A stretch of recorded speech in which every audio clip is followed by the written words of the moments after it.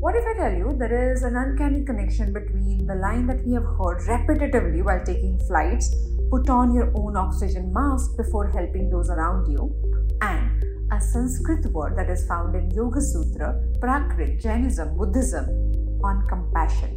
And that is your today's Daily Mental Fitbit. Hi there, I'm your host Aditi Surana, a high performance coach and the founder of India's first mental gym called APT. I welcome you to Daily Mental Fitbit, a podcast where you learn simple, practical, effective tools and hacks to be mentally and emotionally fit. The Sanskrit word for compassion is karuna. No, not karuna, it's karuna, which is loosely translated as compassion in English.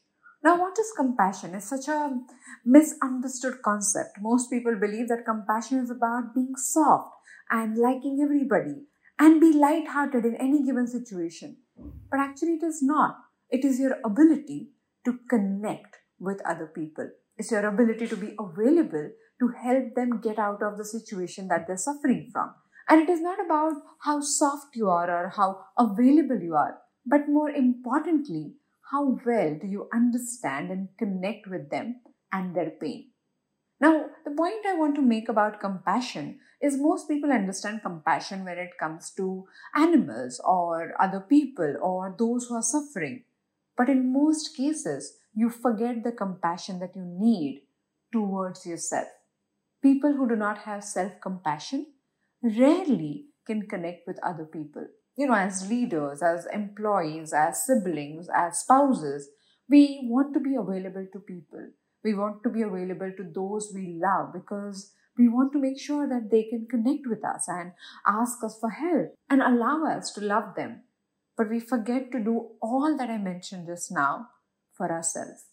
So if you're that person who's constantly giving, helping, actually being available for other people without doing anything to fill your own glass, to actually wear your own oxygen mask, your ability to help others diminishes with time. And this is what I would like you to think about. If you become half, 30% or even 10% as compassionate as you are towards others, for yourself, for your own pain, for your own anxiety, what would you change about your own healing process, about your own thinking, about the way you deal with situations at hand? What would you change? So today during the day, take some time and think about what would you change when it comes to being compassionate towards yourself. So think about it. More such conversations on Daily Mental Fitbit to claim your mental fitness right away. Thank you so much for joining me today on Daily Mental Fitbit.